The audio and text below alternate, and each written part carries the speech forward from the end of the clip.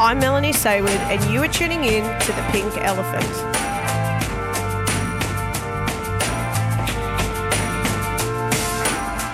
Hey, and welcome to the Pink Elephant podcast, where we talk about the biggest issue in the body of Christ today. That despite all the resources we have, it can feel like something is missing in our faith experience. In the last episode, we began to talk about what I believe to be the biggest factor contributing to this sense of lack in our faith, and that is depth. I shared with you some scriptures that use the analogy of the roots of a plant, like Ephesians 3, verse 17. Which says, "Then Christ will make his home in your hearts as you trust in him. Your roots will grow down into God's love and keep you strong."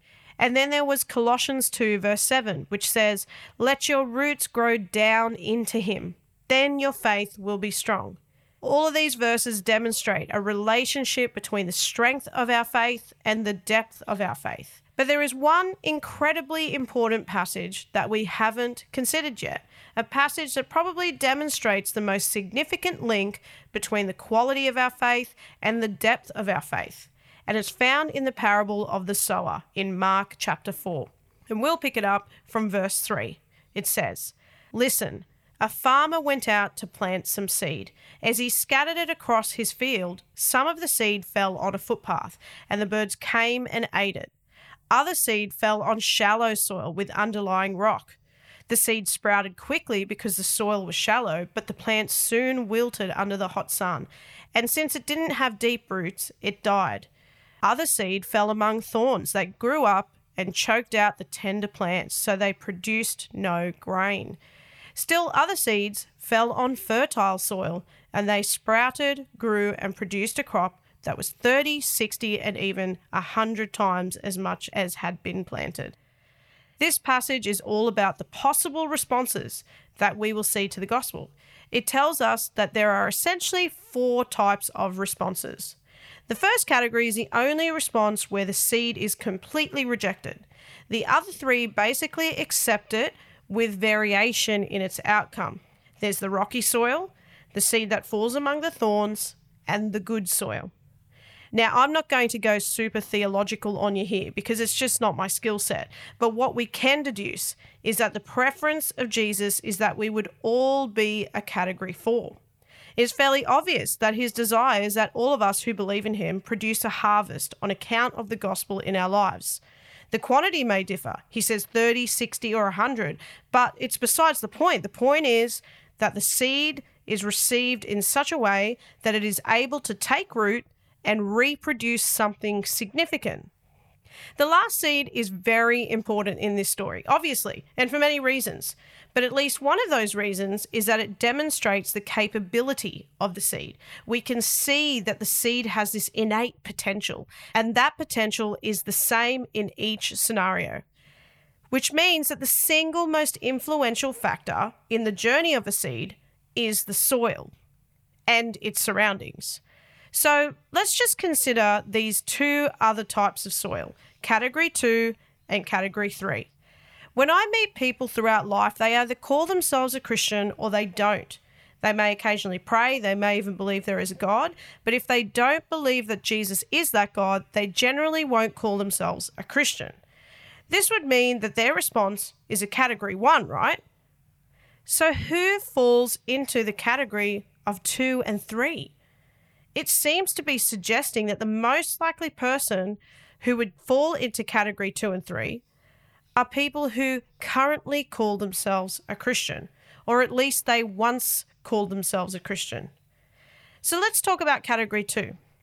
Category 2 is the rocky soil. In verses 16 to 17, Jesus is discussing the seed that fell on the rocky soil. He says, "The seed on the rocky soil represents those who hear the message and immediately receive it with joy. But since they don't have deep roots," there's that analogy again, "they don't last long. They fall away as soon as they have problems or are persecuted for believing God's word." What's Jesus' definition of lasting long? He doesn't actually stipulate it here, and maybe deliberately so. Technically, you could be a Christian for 30 years of your life and then face something really challenging and fall away. On this basis of the category system, that would be a category 2, right? And what is it that causes them to give up? Having problems or being persecuted. Okay, I know that Christians in our Western world have endured some harder times than usual in the last 10 to 15 years, probably on account of certain laws having been passed. But I think we would be hard-pressed to call this persecution like our brothers and sisters in other countries. We aren't being asked to give up our faith or face death.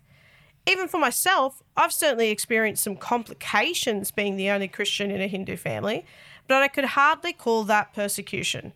Some of the situations I got into with family members was my own fault because of my own insensitivity.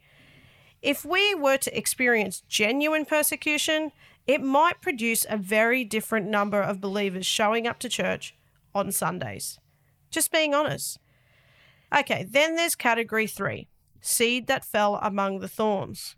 Again, Jesus explains further in verses 18 to 19. He says, the seed that fell among the thorns represents others who hear God's word, but all too quickly the message is crowded out by the worries of this life, the lure of wealth, and the desire for other things. So no fruit is produced. So this is essentially saying that distraction causes the seed to produce nothing. I'm not really sure if it's even accurate to call it distraction, actually, because it's not merely that we lack focus.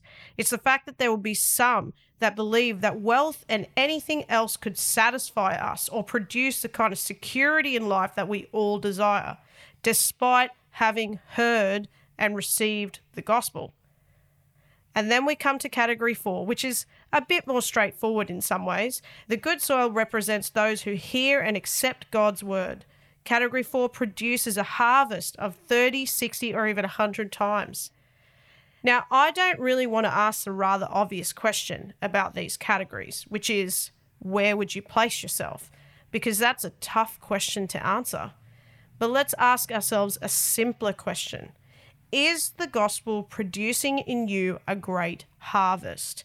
Is there a legacy of good being produced on account of the gospel in your life?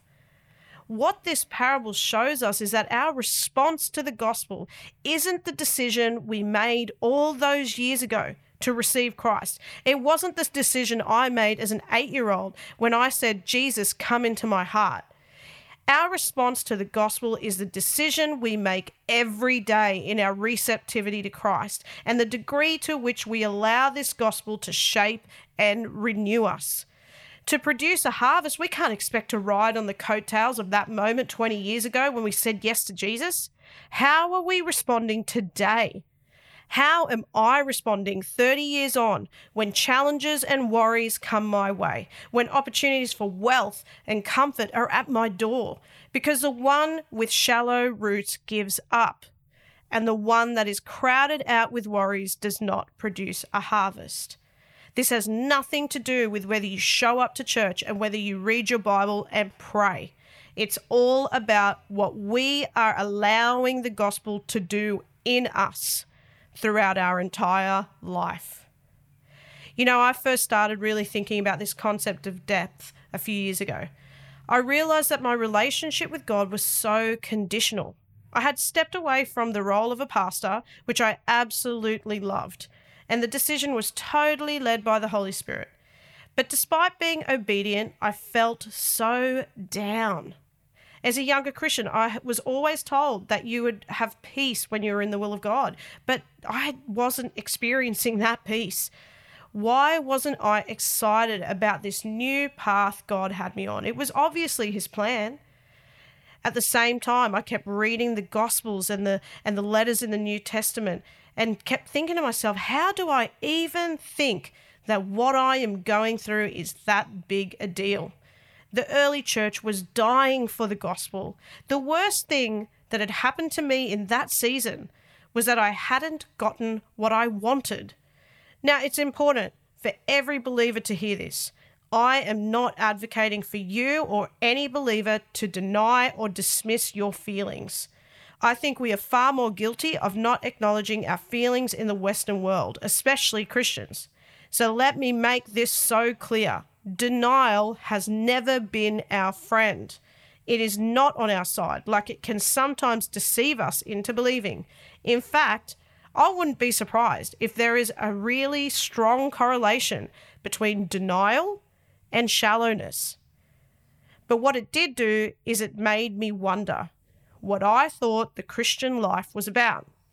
Did I really understand the gospel if I was so invested in my own preferences being met? That was the catalyst for my path toward depth. Surely the gospel had been limited since the kind of transformation it was capable of producing in me had not come to pass. Clearly, there was something wrong with the soil. In my pursuit of depth in my faith, I've committed myself to have the kind of faith that compels me to love, to serve, and to follow God in spite of my comfort, my preferences, and even my opinions. There was a time when I didn't think I would ever be able to work in a church again. Not because I didn't see it in my future, but just because I was afraid because of my past experiences. In fact, it was a bit of a journey to even attend church regularly at a time.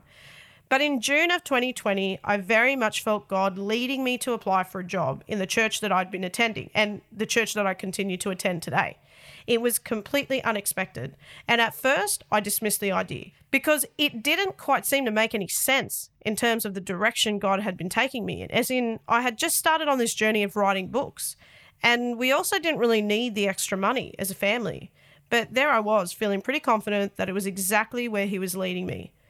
And because I was pursuing this depth in my faith, I knew that I had to go for it, because depth in my faith meant doing something that made absolutely no sense, that might even make me uncomfortable, that could bring back old memories and feelings that I wasn't sure I was equipped to handle, because obedience creates deep roots.